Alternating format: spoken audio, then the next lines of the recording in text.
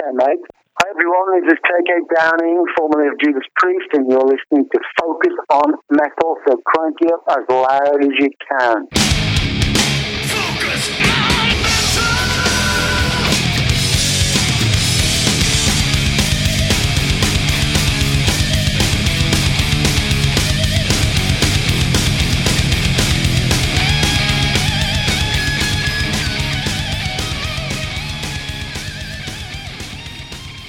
Hey, Metalheads, Scott here. And Richie. Welcoming you to this week's extremely special episode of Focus on Metal with our special guest, the one, the only, KK Downing. Finally got someone from the Priest on the show, or at least somebody formerly of the Priest on the show. Yeah, I think biggest guest we've had on, I'd say, is Joe Perry, and you got to talk to him. Yep. So this is probably the biggest name I've ever spoken to. Yeah. I think. I've been doing the show 6 years now. Yeah. So Well, you talked to Glenn. I've spoken to Glenn. Yeah. Three times. Yeah. But yeah, it'd be either Glenn or KK. Right? Yeah. When Yeah. it comes to guitar players, definitely KK. Well, we had Satriani on, too. Yeah, but you spoke to him, I didn't. Yeah. As far as for you, yeah, probably KK. Yeah. Yeah. Yeah. Definitely. Yeah. I was pretty nervous speaking to him. You get a book like that. I've read his books, very good. There's a lot Yeah. to ask. And I don't know what he'll pick up in the interview, but when you were editing it, I asked all the questions in chronological order. Right. I don't know whether you noticed that when I was doing it. I started except for the last one, which is kind of a retrospective. Yes, thing. The last one Yeah. was, but everything I asked was in order. Yeah. I didn't really want to go back and forth all the time. I wanted to kind of have a little bit of structure. Yeah, to it. and I also like the fact that, I mean, obviously KK's making the rounds. He's talking to a lot of folks, a lot of our fellow shows out there and stuff. But in the kind of the style you've been doing it too, that you've been kind of asking some unique questions as well, and not the kind of the boilerplate, 20 questions kind of thing too, which was great. You kind of went a little bit off script on it than most people, which gives a little bit of a different perspective with what you did. Well, I don't know about the other shows. I've listened to a couple of the interviews. I don't know whether they've all read the book or not, because sometimes what happens with these things, you don't get the stuff in time. You don't get the album. Right. You don't get that's the book. Another thing too. It's a good point, because I mean, you told KK right up front, and I think he had a sense with what you asked, like, okay, you've read the book. Mm-hmm. You made it clear I read the whole book. Yes. And you could tell by his demeanor in that short span of time that he was very surprised, probably delighted about it, but surprised that you actually read the book beforehand as well. So, and I think you're right. I think there's a lot of people that are interviewing him that probably are focusing in on, what are you doing now? Why'd you leave? Rather than concentrating on make the book. And by the way, the book is called Heavy Duty. We haven't mentioned that yet. And it actually comes out, if you're listening to this on Wednesday, comes out today. And he did it with our buddy Mark Eglinton, who we've had on the show before for one of his Metallica books.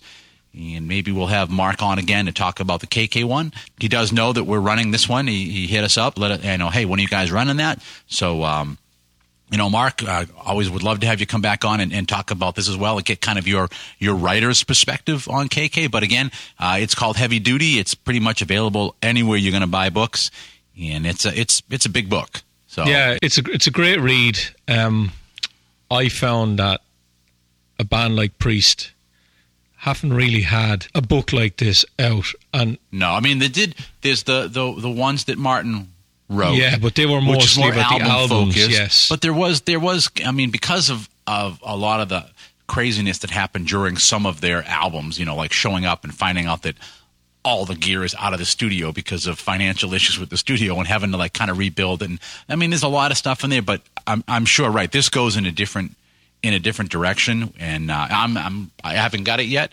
It should be arriving, I don't know, as you're listening to this on Wednesday, maybe I'll get it today. But I'm definitely looking forward to wanting to read it. I did the pre-order a while back, and we'll just I'm looking forward to it. I know you liked it, and yeah. I think a lot of the focus on it is going to be about his relationship with Glenn Tipton. Yeah. There's a lot of that in the book, in the beginning, and especially in the end. So I got a question for you on this too, since I haven't read the book. Okay. Right? So I don't know all the cast of characters in the band in KK's life. Okay. That probably would come in play in this book, but not necessarily be kind of something I'd read in Guitar World or something I would have read in Martin's books or anything like that. But you do talk about his relationship to Glenn. So is that Tipton or is that a different Glenn? No, it's Tipton. Okay, and just also because any listeners who haven't read it either, just so that everybody knows, I mean, the obvious assumption is, yeah, it's Glenn, but I just want to make sure that everybody's in the right frame, that when you talk about his relationship to Glenn, you're talking about Tipton. Oh, yeah, definitely. Okay, cool. Definitely. I just want to make sure, because I'm even editing it, and I'm like, I can make the assumption and be dumb and just think, okay, well, it's got to be Glenn, but Glenn's a fairly common name, and it could be somebody else in Sphere, and if I haven't read it and somebody else who's listening hasn't read it, I just figured I'm just going to true this up so we all know. So. Yeah, but it was great to talk to him. I was like, I asked for I was 40 shocked. minutes. I was shocked with how much time I you asked. I asked for 40 minutes, and I was told that 30 minutes or so, maximum 45. And I spoke to him 50. I spoke to him for 50 I was minutes. shocked. I was happy. It was like, oh, this is awesome. I would have stopped talking to him if I didn't feel he wasn't in, if he was, wrote answers or right. Some, no, or we and you weren't could tell having any he was still chemistry 100% with you, because with your last question, he put a lot of thought into that. He really explained himself on that. Mm-hmm. Even that last question even made me think, like, if I could redo any of the music I've done, like, what would I do? And I was ended up kind of in the same mindset as he did, but that was a great last question, and I'm sure that nobody else asked that. I don't know. No one. There's a lot of interviews out there. I don't know. I asked him a couple of things that he mentioned, and I'm not going to tell you what I asked him before we get into the interview, but there was a couple of things that he just mentioned in the book and didn't go into detail on. And then there was a couple of things that I always wanted to know that aren't in the book. Yeah. And I had him on the phone, so fuck it, I was going to ask him. Well, that's good. That's good. So I know you and I both like to read, and this kind of books we really enjoy and get into, and pretty much I'll probably slam through it pretty fast too. 2 days just because me. I'll be absorbed in it. Yeah. But one thing that I think both of us have had for the predominance of books like this we've had is that there's always that one or two chapters that are kind of like either they go through like a hyperspace warp of time, or like in Mustaine's book where all of a sudden he goes off on this whole like his beliefs thing for a chapter, and it kind of loses, at least it lost me for like, why are we spending an entire chapter on this? Kind of like almost like I'm going to have my manifesto out in one chapter and then we'll continue the story kind of thing. So is there any kind of either just like a whip through like 10 years of like what the fuck, or is there just some other like bizarre thing? Not really. No, that's good. A lot of it I liked is his childhood, which is not normal. I'll let you read the book and let KK talk about it a little bit. He's spoken about it in other interviews. Yeah, he gets into that.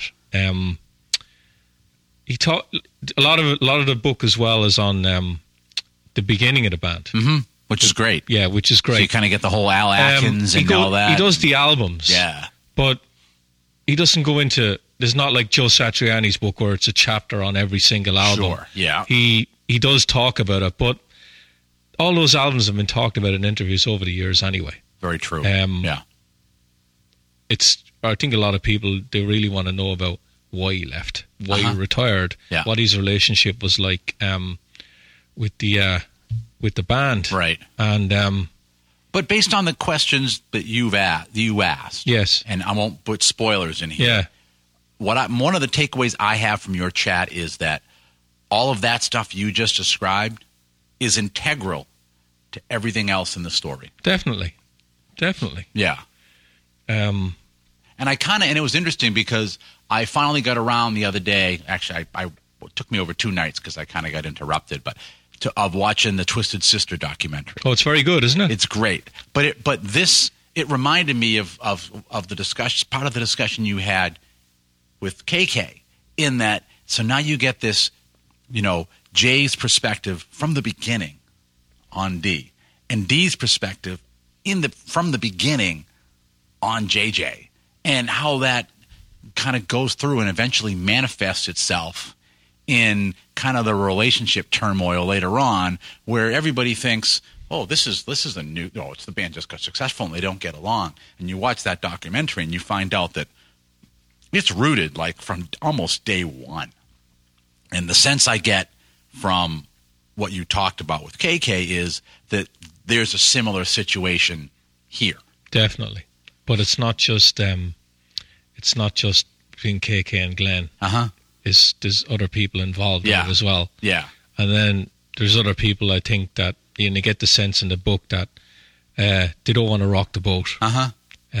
They're happy with their lot in life at the moment. Right. And the thing is that you even asked that to somebody else recently. Forgive me for not remembering who it was, but just about why couldn't you just people can't just get along for a little bit of time and just make the money, enjoy playing to get you're our age, like, come on, like, you can't just like make it work kind of thing. So I can see the rock the boat part of it, not wanting to do it and all that. So, does in the book, does he go, and because you didn't ask him anything about this, but does he go into any of kind of the interplay guitar wise between Glenn and himself, the fact of that, he has more of that Hendrix type, more freer blues bass, and Tipton is more of the technician type of a little bit thing. Yeah, it's more who does what rather than who plays what style. Right. Okay. I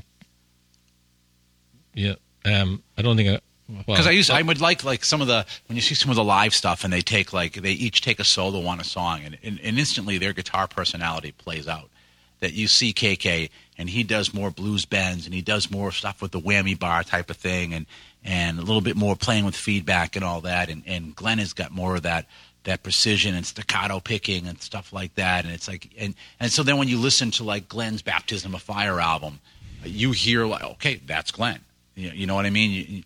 You hear exactly the kind of playing that you expect. And I would think that if KK made a solo album, it would be like the perfect album for somebody like Glenn Hughes to like play bass and sing on. Like it would be that style. That's where his roots, he shows his roots on kind of thing, Well, the one thing you get out of the book is that KK definitely is he definitely wanted to be a team player, and that hurt him in the end. Yeah. Because someone else in the band wanted to be a dictator. and he didn't. Yeah. And he just, I think a lot of that had to do with him stepping away. Yeah. He just got tired of it. Yeah. Interesting. I haven't seen much from the band. I know the book is only coming out, but it'll be interesting when the book does come out, how they address it. I think they have to. And I don't think they can give the crap answers they've been given so far about KK not being asked to come back when Glenn was, diagnosed and all that stuff. I think KK goes very specific into certain situations within the band. And the band, I think Judas Priest guys now, they're going to be asked to be a bit more specific now because they're going to be asked more specific questions. Yeah. Now, whether they answered or not is another thing. I think Ian Hill has burned these bridges with KK by the sounds of it. All right. Well, what do you say that we get into your awesome chat with KK Downing? Sure. All right.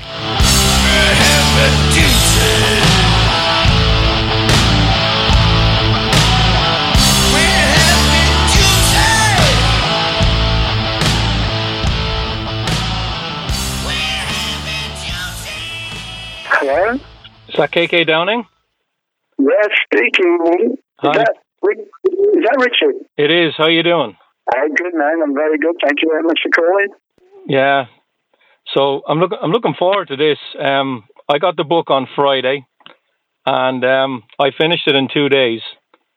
That's good going, mate. Yeah. Well, one thing I normally try and do when I'm doing interviews, especially when it's a book, I really do want to read the book before I talk to you. So I had to get through it, you know. Yeah. So we'll get right into it, KK. When you got off the road, did it take a little bit of getting used to not having the schedule of album tour? I guess it did really. You know, it was. I guess I've been doing that for so many years, really, Richie. I mean, as you said, it was songwriting, record, tour, and it was just, that was my life, you know, and when it stopped, it was kind of all a bit different, but it was, I can't lie, it was good to have a bit of a good long break. Yeah. So, did you put all the guitars away for a while? You didn't even touch them at all, or did you keep playing in the beginning? Yeah, I think I kind of left everything in situ, and of course what happened was, as you can imagine, when the word got out that I was kind of, you know, a free spirit, or I was, you know, potentially available, obviously I was approached by a lot of people to do from a guitar solo on a track to a track on an album, you know, or even do a whole album. I had, you know, lots of bands that wanted me to participate around the world, but you know, I did some stuff just purely as a favour here and there, you know, and I always kept on doing that. But I think the main thing I did was just trying to help much as I could, a couple of young bands and do some stuff like that, you know, help them with their records and stuff. Just do what I could, you know, for free, really. And but essentially, I guess I've always been pretty busy, really, since I kind of stopped with the band. Doing one thing or another, running my website and doing bits and pieces here, there, and everywhere. Yeah. Now, KK, I'm always curious about the choice of the writer that you're going to write the book with. And on this one, you picked Mark Eglinton. But did it ever enter your mind that maybe you'd want to try and write the book yourself? Not really. I think, no, I guess it would have took me forever, you know, I guess, possibly, because going into new territory like that, you know, I think essentially, did it the way they actually did it, you know, was just basically everything was recorded, you know, speaking and regressing back into the day, you know, but being prompted by someone to dig deeper was probably a good thing, because it's amazing, really. The memory is a strange thing. I think that if you try hard enough, it's amazing what you can dig up. But inevitably, a lot of things get missed out. But I think, all in all, I'm quite pleased with the end result. Yeah. Now, KK, what made you pick Mark Eglinton to do it? No idea, really, to be honest. Richie, it was just one of those things. I mean, I've been asked by lots of different people, and I didn't give it too much consideration, but lots of people were from different countries and that, and I never really knew how that would work. But Mark, being from the UK, he approached me sometime last year, and I thought, you know what, now might be the time to do that, you know, and so I just jumped in at the deep end and gave it a go. Yeah. Was it important for you that the author wasn't an uber fan of Judas Priest? Because if he was, he could write a book that would be, you know, a lot more friendly than what actually happened, if you know what I mean. Yeah, well, I know Mark's a big music fan. Him and his brother went to a lot of concerts, and And I wasn't aware that he did a book for Rex Brown from Pantera, you know. Mm-hmm. But I always thought Mark seemed to be really quite knowledgeable, you know.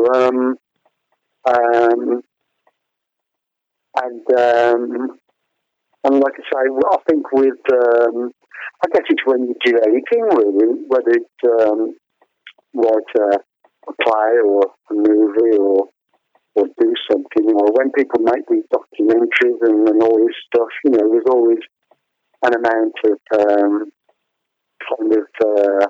not controversy, but obviously just opening people's minds to both sides of the fence in the story, really, you know, and I think that's very important to get some of that stuff across.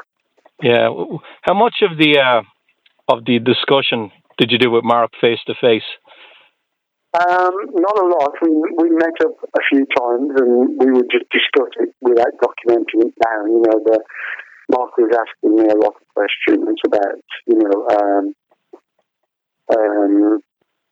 a lot of times about, what we should cover, what we shouldn't, and the areas, and basically the strategy, but also, you know, just off the record conversations, just to get to know me as an individual, you know, sort of put a face to a voice, so to speak.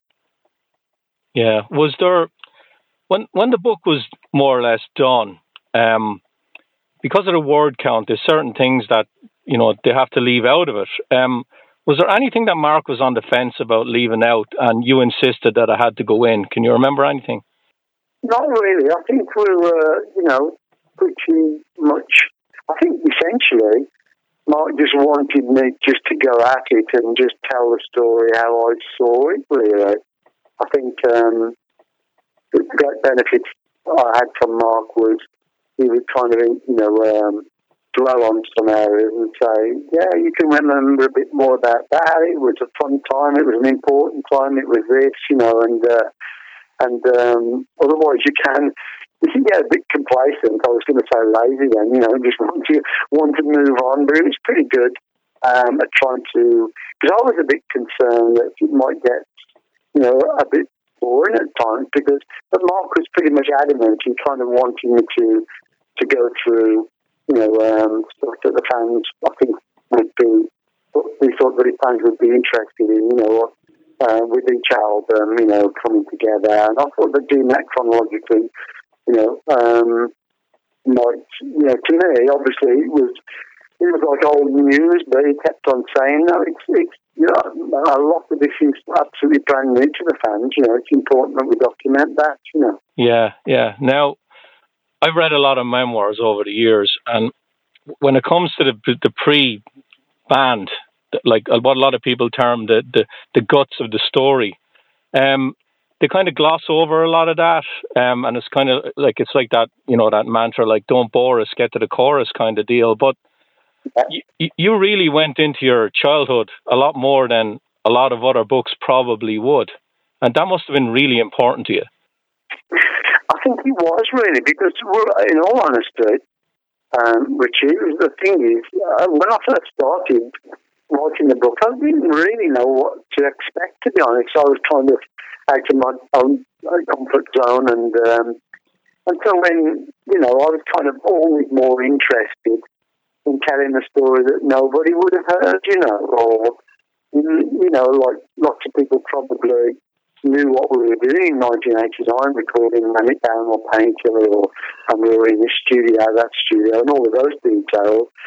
But kind of the dark area, you know, before everything kicked off, I was kind of interested in it, because the thing is, I thought it just might be of an interest to a lot of people out there, because I wasn't on my own. I'm sure that you would agree there's, you know, millions of people that would have gone through a similar kind of, you know, upbringing than I did. And so kind of then it was just making a connection with a lot of the fans that might have experienced, you know, some of that stuff. So that was one aspect. And the other aspect was I thought it just might be, you know, encouragement and help, you know, to new musicians, young musicians, whatever, just to basically get over to them that, you know, it was a veritable miracle, I think, to transform from being this as a young teenager into kind of this, international, musician, touring with a world-acclaimed band. And it was a case of, it could have gone anyway, really. So it basically had really tried to dig deep and have belief in yourself and be careful to choose, the right band members that are going to stay there with you, and for a long period of time. So I think there's lots of kind of that was kind of my interest, really, rather than document chronologically too much, what the band did after it was already successful, if you know what I mean. It was kind of a lot more intriguing for me to tell the story of really to get out of the gutter and get onto the world big stages. Yeah. Now, one of the things that I found fascinating was, and I think I counted, you saw Hendrix like 5 times, I believe. Yeah, I think I might have missed a couple of times out, but certainly, I saw him twice at the Albert Hall, Coventry Theatre, Bristol Theatre, Woburn Abbey. Whether there was anywhere else, I'd have to think even deeper, but it was great to have had that experience. Yeah. Do you still have that poster that he signed for you? I didn't. When I got fired from the when I kind of got fired from the hotel, the job I had, they put all my stuff in a big red polythene bags, and they decided to rip all my poetry up. Probably would have been worth a good handsome money by now. Oh, definitely. Now, one of the other things you find when you read a lot of memoirs is that there's a lot of guys when the band start up and they go out of their way to help them. They're not necessarily in the band. And it seems to me that Corky was the guy that really helped Judas Priest early on. He's kind of an unsung hero. Yes, it's true. It's true. He was a good help. He was, he was able to, as we say, fudge things and get the band gigs when nobody else could, and did those, some good stuff. Yeah. Now, one of the things you said about the Killing Machine record, and there's a quote in the book. You achieved something sonically that hadn't existed before and never existed afterwards. And then in the end of the book, you say that you could have had a punch-up with any of the band after 1978. Are those two sentences related? No, I don't think so. Okay. So that was, let me cast my mind back now, 1978, doing Killing Machine. What did I say again, Richie? I could have had a punch-up. You said you achieved something sonically that hadn't existed before and never existed afterwards. And I'm just thinking, what made you say that about Killing Machine? Because you said in the end of the book that you could have had a punch-up after 1978, so something must have changed directly after Killing Machine. Yeah, I think the fact that the denominator was the bands were starting to get successful, and if I can remember why I said that, it was probably around about that time, because obviously we were going to Japan for the first time, to the United States for the first time, travelling, getting recognition. And it's probably about that time, you're kind of asking yourself that, will people's egos start to, come to fruition? And, where before all that, we were like the 5 young troops in a trench all fighting the same, and we were all equal, but then, certain things happen, maybe during the songwriting process or the performance, and you think, because that's what happens, and you have to be very wary about that, I think, really, Richie, with bands, that, certain things don't start to creep in, it's inevitable pecking order forming and egos. Some people want to be seen more if you're on the video. If you're doing a video, some people might want, to do more solos on the record, or somebody might want a bigger slice of the songwriting. So, it was inevitable. I think I guess it's when money starts to come around, isn't it? Really, when I put it all in a nutshell, But that's only natural, I think, in any business. When you're five geezers, and you're all the same, and nobody's got anything, and there isn't anything to share, you're all equal. But when there is writing on the cake starts to appear. So it was just me being, I think, hopeful and wary that none of that would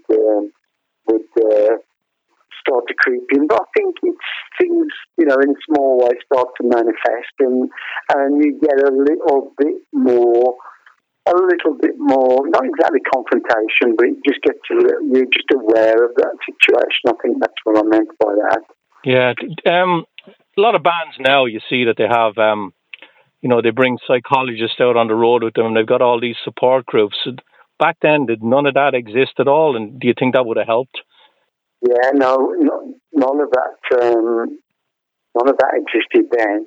No, I mean, I don't think it was. It certainly wasn't critical. It was just the start. It was just the start of a band becoming successful and getting noted, and people, it's funny really when you start to get success. The guys in the band want to do all the interviews if you let them. Some of them, probably most of them. And then once you've been doing it for towards the end of my era, certainly for quite some time. You just don't want to do the interviews. You've done them that many times. To start with, you want to get out there in the limelight, and it's just, it's something very understandable that people, want enjoying the moment really, but sometimes want a bit more than their fair share. Yeah, and one of the things you mentioned in the book, and you don't actually get into it, is doing Live Aid. Did you understand the significance of that when you were doing it? No, absolutely not. I think my memory serves me well. I think we were the fifth band to accept to do that. Which is great. And I don't know who the other bands were, or the first, second, third, and fourth. But I think we were fifth. But since we accepted to do it, the way that it absolutely just snowballed was just incredible. So to be a part of that was fantastic, and I would say one of the biggest highlights of my career for sure. Yeah, did you get a chance to mingle with any of the other musicians at all? Yeah, we did, because we were pretty much all in the same hotel, the night before. It was like the plane that must have been landing, the Philadelphia airport or wherever. It was just like a conveyor belt of people would, if you stood in the lobby there, 1 minute, like Sabbath had come in, and then the next minute, Crosby, Stills and that. It was a conveyor belt of people, I think everybody was starting to back up, because once you get all of these artists in a big hotel lobby and you start talking, it was like a big supermarket or something in the end. So it's like somebody's going to go to their rooms, and drop their suitcases off, but when you haven't seen people for so long, you've got to be like that. And it was great. And we got to go on stage with all those guys in the finale. Yeah. Well, with Tina Turner and Jagger and Harry Belafonte and Hall and Oates and in the choir. That was pretty. I had a fair few beers by then. I think we all had, but it was good fun. We managed to sing along. Okay. The other thing that I found fascinating in the book was the Top Gun wanted Reckless in the soundtrack. And it didn't go in it. And like, what's the reason for not putting a song in a soundtrack? Because it's so lucrative to do it. Is it just the initial cost of it up front that you don't know whether you're going to get it back? Is that the reason? Yeah, no, I think really. We were in LA at the record plant mixing the record. It was pretty much finished and we compiled it.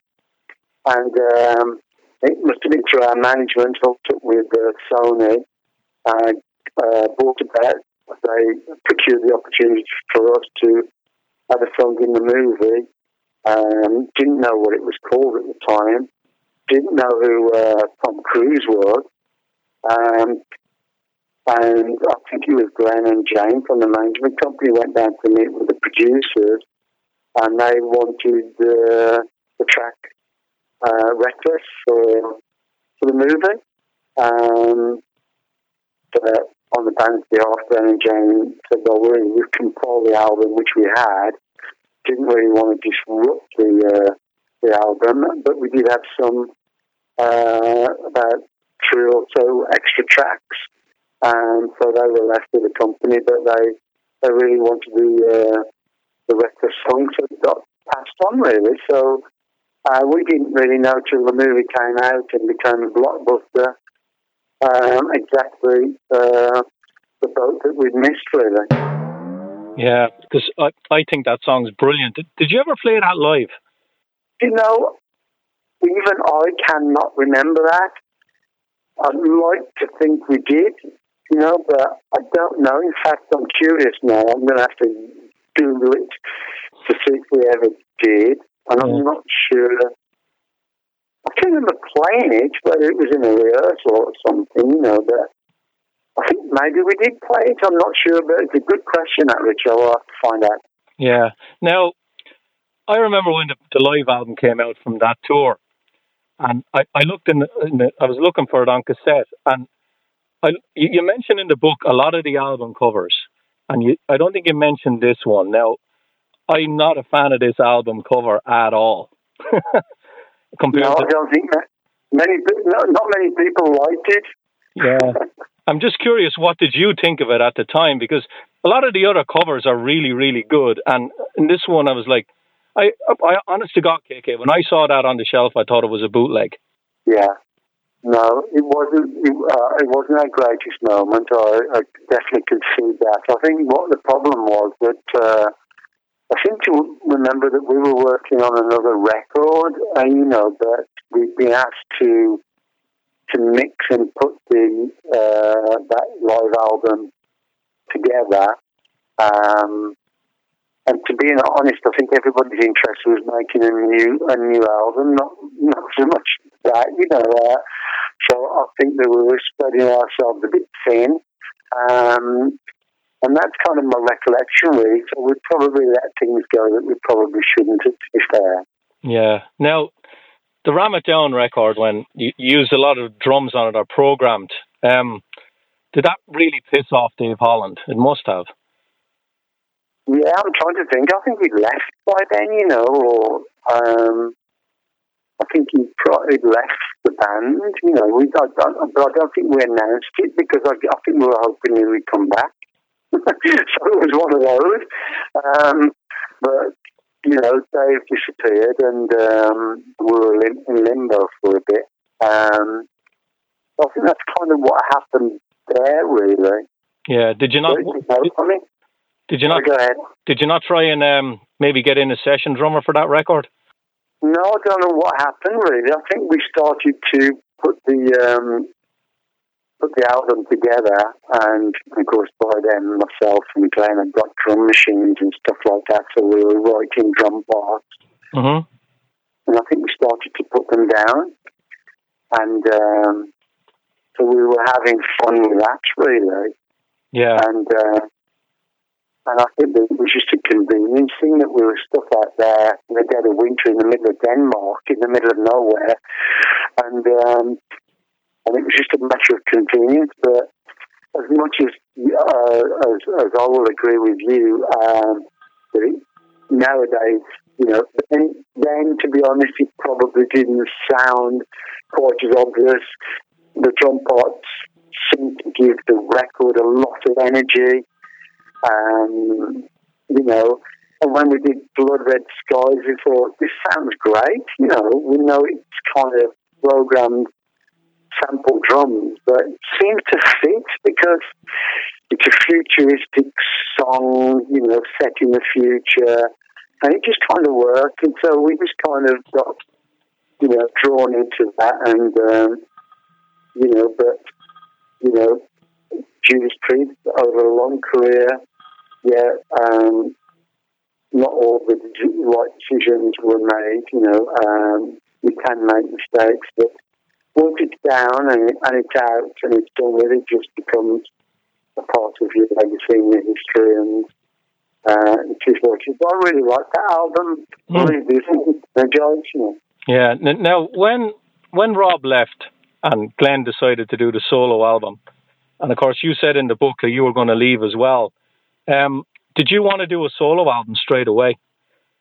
No, I've never had an interest in doing solo albums because I was always the guy in the band that was, I was just totally dedicated to Judas Priest, because the way that I figured it out, and guys don't seem to think like me, is that I go away and I write great songs, what I think are really, really good, let's say, for a solo album. But if they're really that good, shouldn't I be presenting those for Judas Priest, which is the main event? Mm-hmm. You know, why should I put quality song ideas, you know, on a solo album?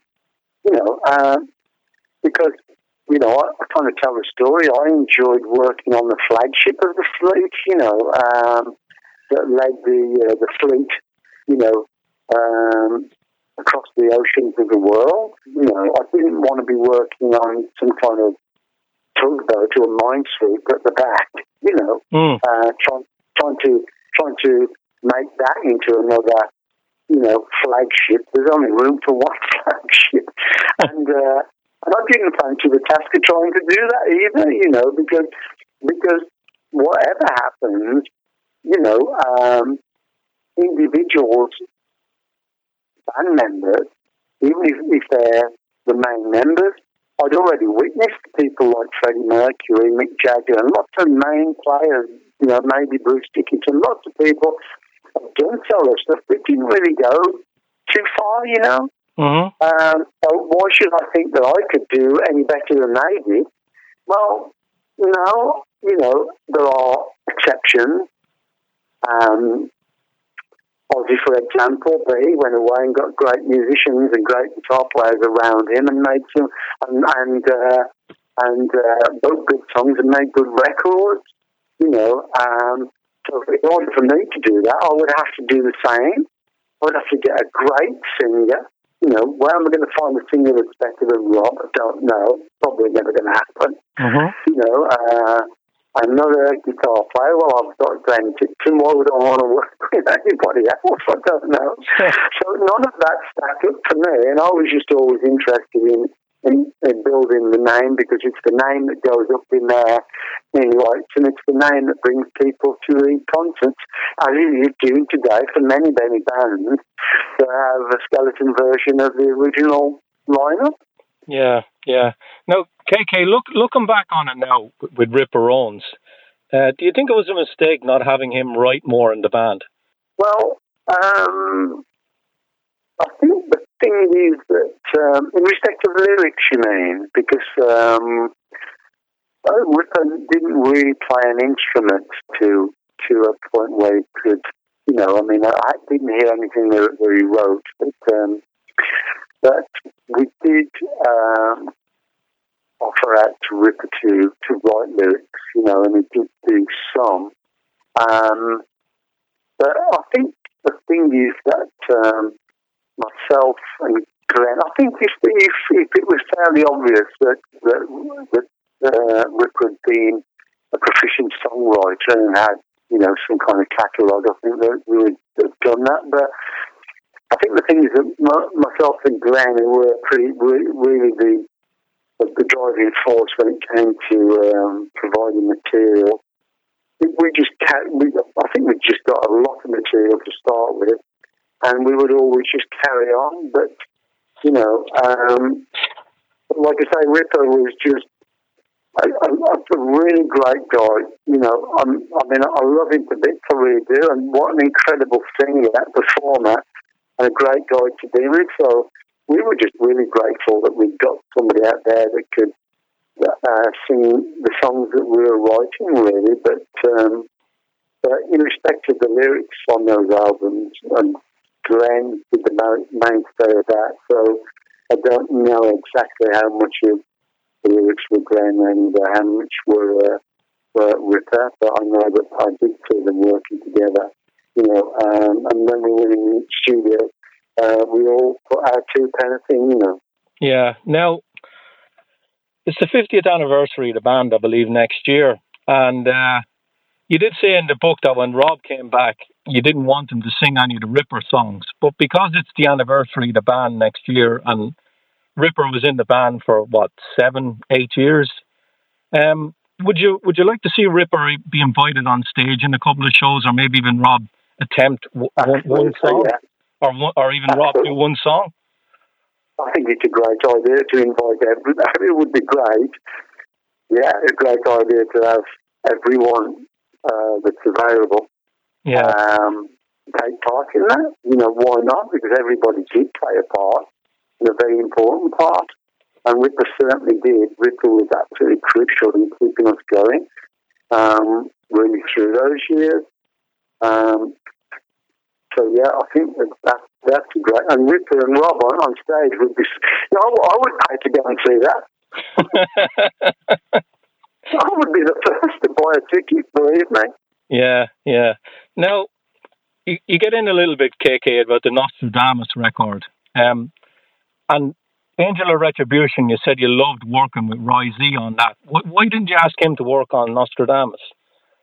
I think that I'm not sure if Roy Z and Glenn were getting on too well, you know, on that record, and don't ask me why. I loved working with Roy. He's great, and he's a great talent as well, you know. He really is. But the answer may well be Roy may well have been doing something else at the time. Mm-hmm.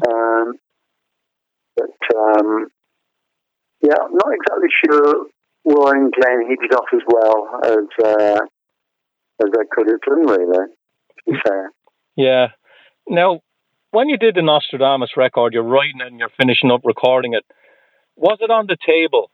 Were you being told that you were definitely going to go out and do the whole record live? Because you seem really disappointed in the book that you never had the opportunity to do it. Yeah, like I say, whether it's a dream, whether it could have been done or not, but the opportunity, we often talked about it.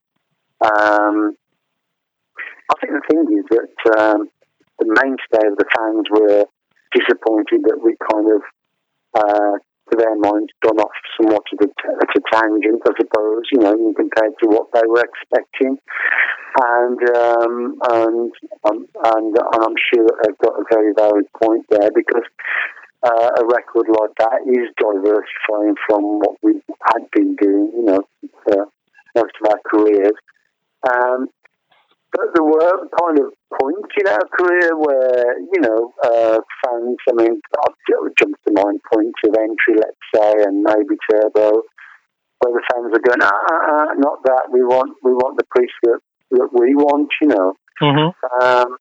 I think that if Nostradamus had have been just that bit more successful, I think that the record company and management would have prompted us to go into some places, you know, some nice venues, the Royal Albert Hall, Carnegie Hall or something, at least to showcase the Nostradamus and to see how it went, you know. But it would have been a great theatrical stage show, really, with illusions and everything, with Rob playing and being Nostradamus. I can just visualise how great it would be, and the music would have come across pretty good, to be fair. Yeah. There's a lot of drama in the music there. You know, it would have been quite spectacular. And who knows? I hope one day somebody does it. I would do it.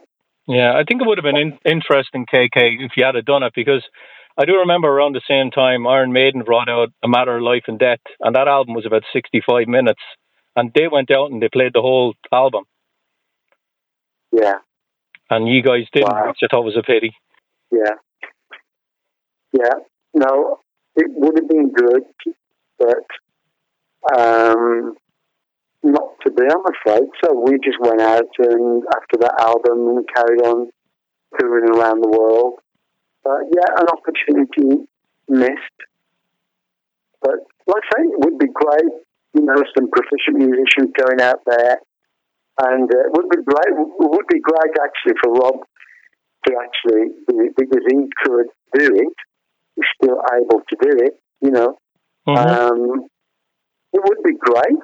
Honestly, I hope somebody backs that one really, Richard. I hope somebody really does. And again, that's another ticket I would buy. Now, KK, when you left the band, you said in the book that the only guy contacted you was Scott Travis. And were you surprised that Scott Travis contacted you? No, not really. I was just I was surprised that the other guys didn't. Scott, acknowledged and wished me well and said some nice things, and that was good. Yeah. Do you think that over the years, like, you were always friendly with the guys in the band, but you were never really friends with them, or were you? Well, I thought I was, to be fair. I'm disappointed since particularly Ian. We were there. We went to infant school, junior school, secondary school. We were there, as kids. Ian was just like a brother. I looked at him as a brother.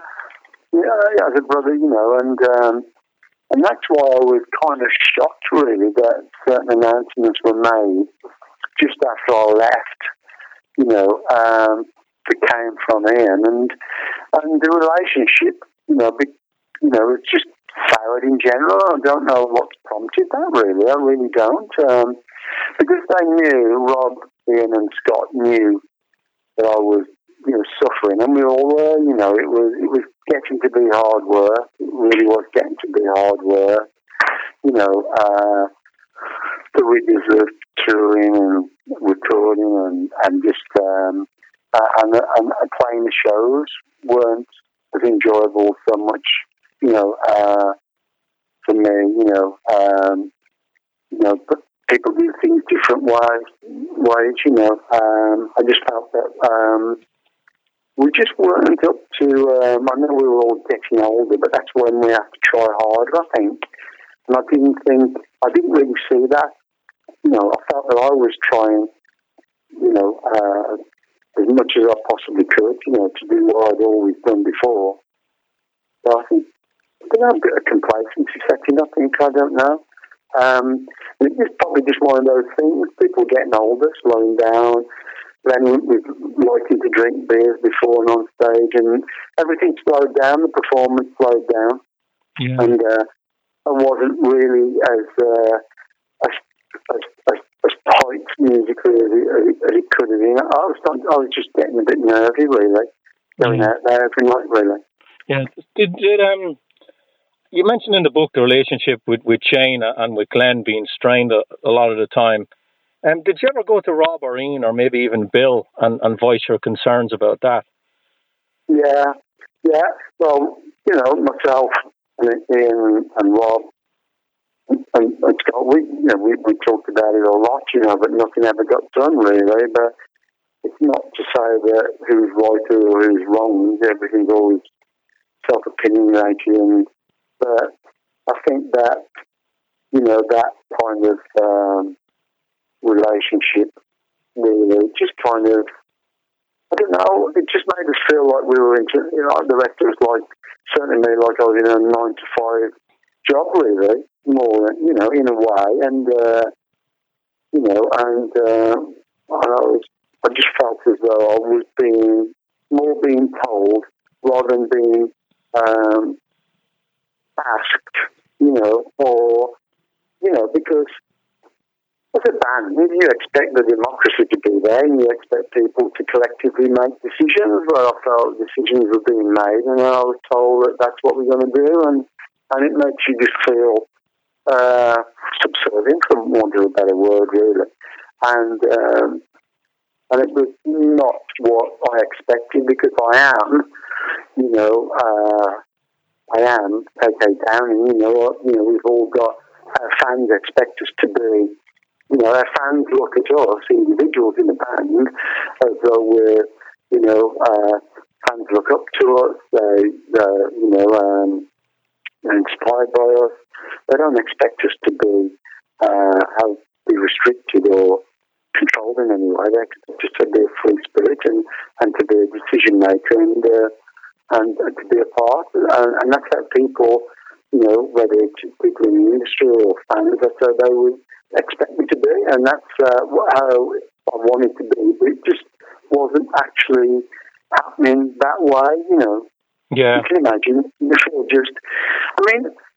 And this is why, I didn't go into too much detail in the book, but I'm a person that seems to have been, all my life, had, a certain control, in the early days, it's your father, then it's school teachers, then it's your boss, and you just want to shake that off. You want to be in control of your own, creation and destiny and personality and being, and, that's how you want to be. It gets laborious to have someone always in your life that's, more in control of what you do in your life, you know what I'm saying? In a small, tiny ways or bigger ways. Yeah. Do you think, looking back on it now, KK, that Glenn and Jane took advantage of they knew you wouldn't rock the boat because of your personality, that they took a little bit of advantage of that when making decisions? Yeah, maybe they just fell into the trap of not being able to help themselves, I don't know what it was really, Richie, but it certainly did come to fruition.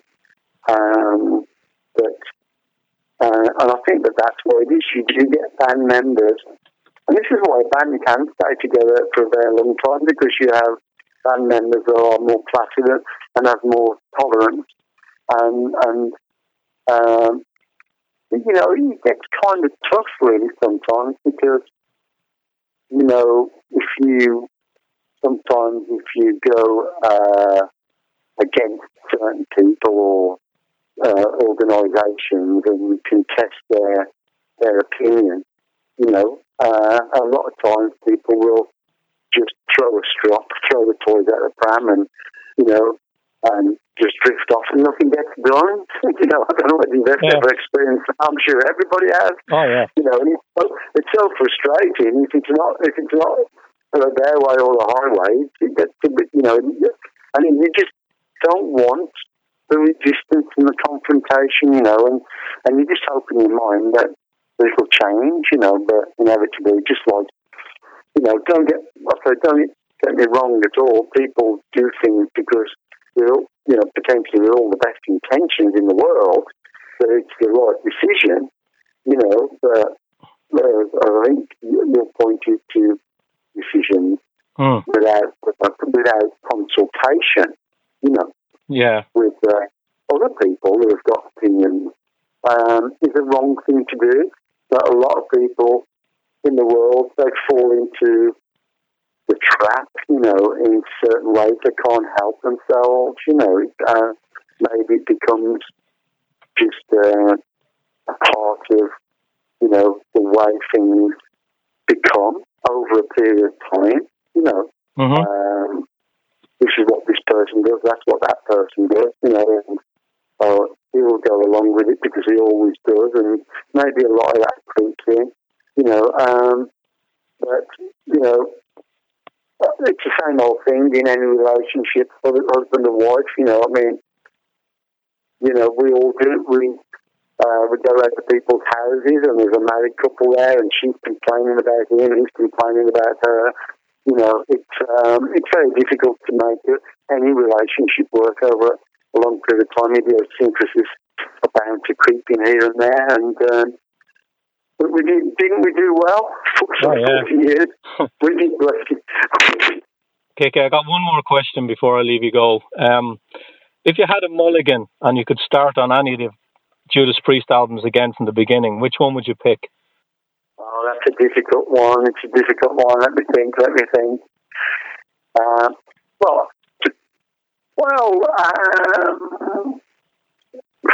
perfectly honest, I mean, you probably disagree with this, but it probably would be Rock-a-Rolla, because I think that album could have sounded a lot better. It was a very low budget.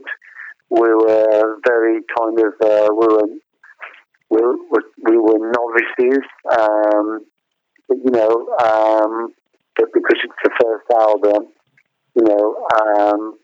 I just think that if we'd have done it if we did have the chance to do it over again, straight away, I think possibly we could have had, like a lot of other bands, as a very successful first album. Yeah. And I think that would have set the benchmark for the second, for the albums to come after that. So I think it would make sense, because we have Black Sabbath, they come out with their first album, fantastic. Led Zeppelin does the same. You get so many bands that have a great, a big first album, and everything becomes a bit easier after that, I think, really, or at least you got the chance. Mm-hmm. Having said that, it's not always easy to have a follow-up album that's as good or better. So it's a fine line, but I'd love to have a crack at Rock-a-Rolla again. And, can you imagine if we went in and re-recorded it now? Oh, wow. It would be something pretty special, I think. Yeah. Cheers, KK. It's been a pleasure talking to you, and thank you for the music. And thank you, Richie. It's been a pleasure talking to you, mate. All right. Take care. Have a good rest of the day. Bye. Thank you, buddy. Bye.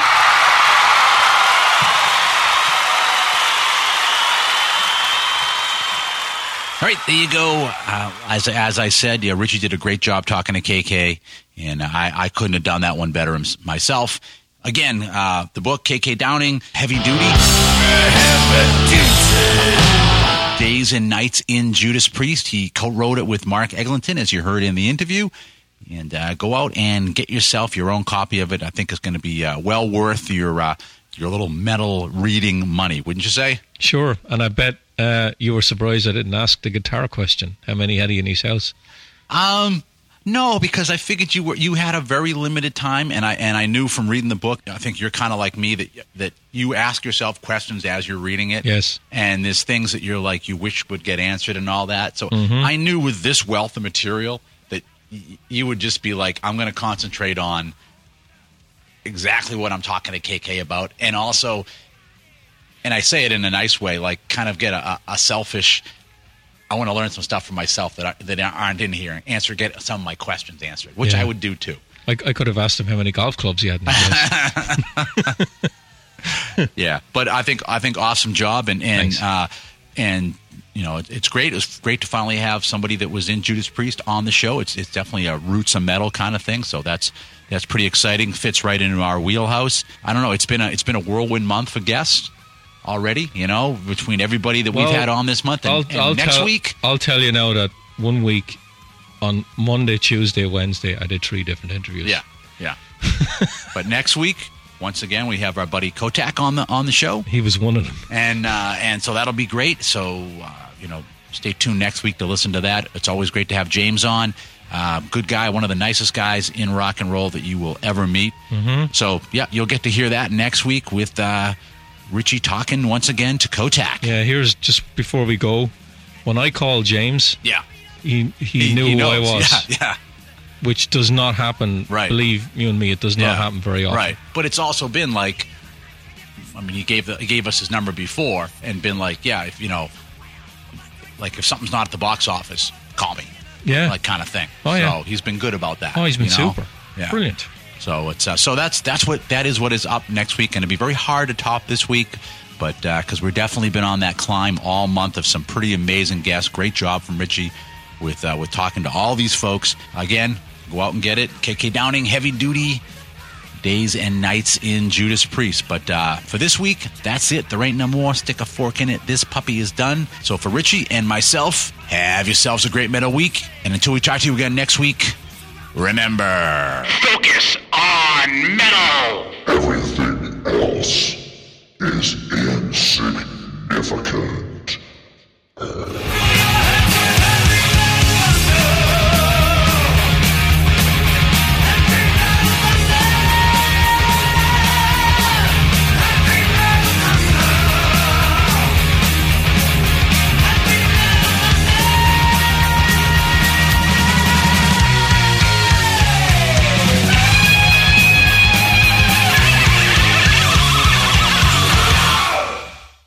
still here?